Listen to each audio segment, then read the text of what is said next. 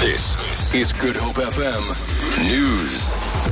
Convicted murderer Thandi Maqubela is expected to appeal her sentence and conviction in the Western Cape High Court today. Maqubela was sentenced in March to 15 years in prison for the murder of her husband, acting Judge Patrick Maqubela. The widow was also given a 3-year sentence for forging her husband's will and an additional 3 years for fraud.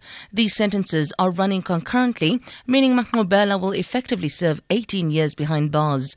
Patrick Maqubela was found dead on his bed in his Bantry Bay flat on the 5th of June 2009.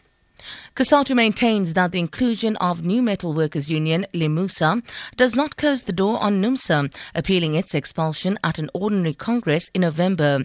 An overwhelming number of delegates voted for Limusa to stay in the Congress, following close to 9 hours of debate on credentials.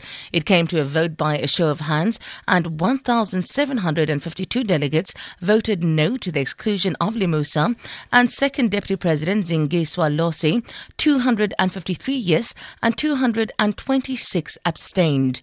The union supporting expelled General Secretary Thandi Maqubela lost the vote to have his expulsion discussed at the SNC. COSATU President Siduma Dlamini says the vote closes the debate around Limusa. You know, there's a danger when you force an issue in the special Congress and matter that is not supposed to be discussed, and you push and push for it to be discussed.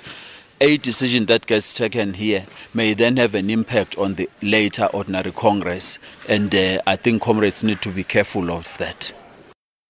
The Passenger Rail Agency will undertake an overhaul of overhead railway cables to allow new locomotives built in Spain to use designated routes.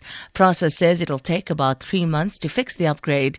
It has emerged that overhead cables have not been properly maintained, which may pose a risk for the higher than usual locomotives. The agency's engineering manager for infrastructure, Letsani Rataba. We have assessed the infrastructure both in Cape Town or the Western Cape, KZN and also in Gauteng. And we've identified a handful of areas where the contact wire height is lower than spec. And those we have started to address. For example, in Cape Town, we deployed our maintenance teams to go out and address the sag that was there with the contact wire. We will do the same in Gauteng. In KZN, we have not identified any contact wire constraints. For Good Hope FM News, I'm Sandra Rosenberg.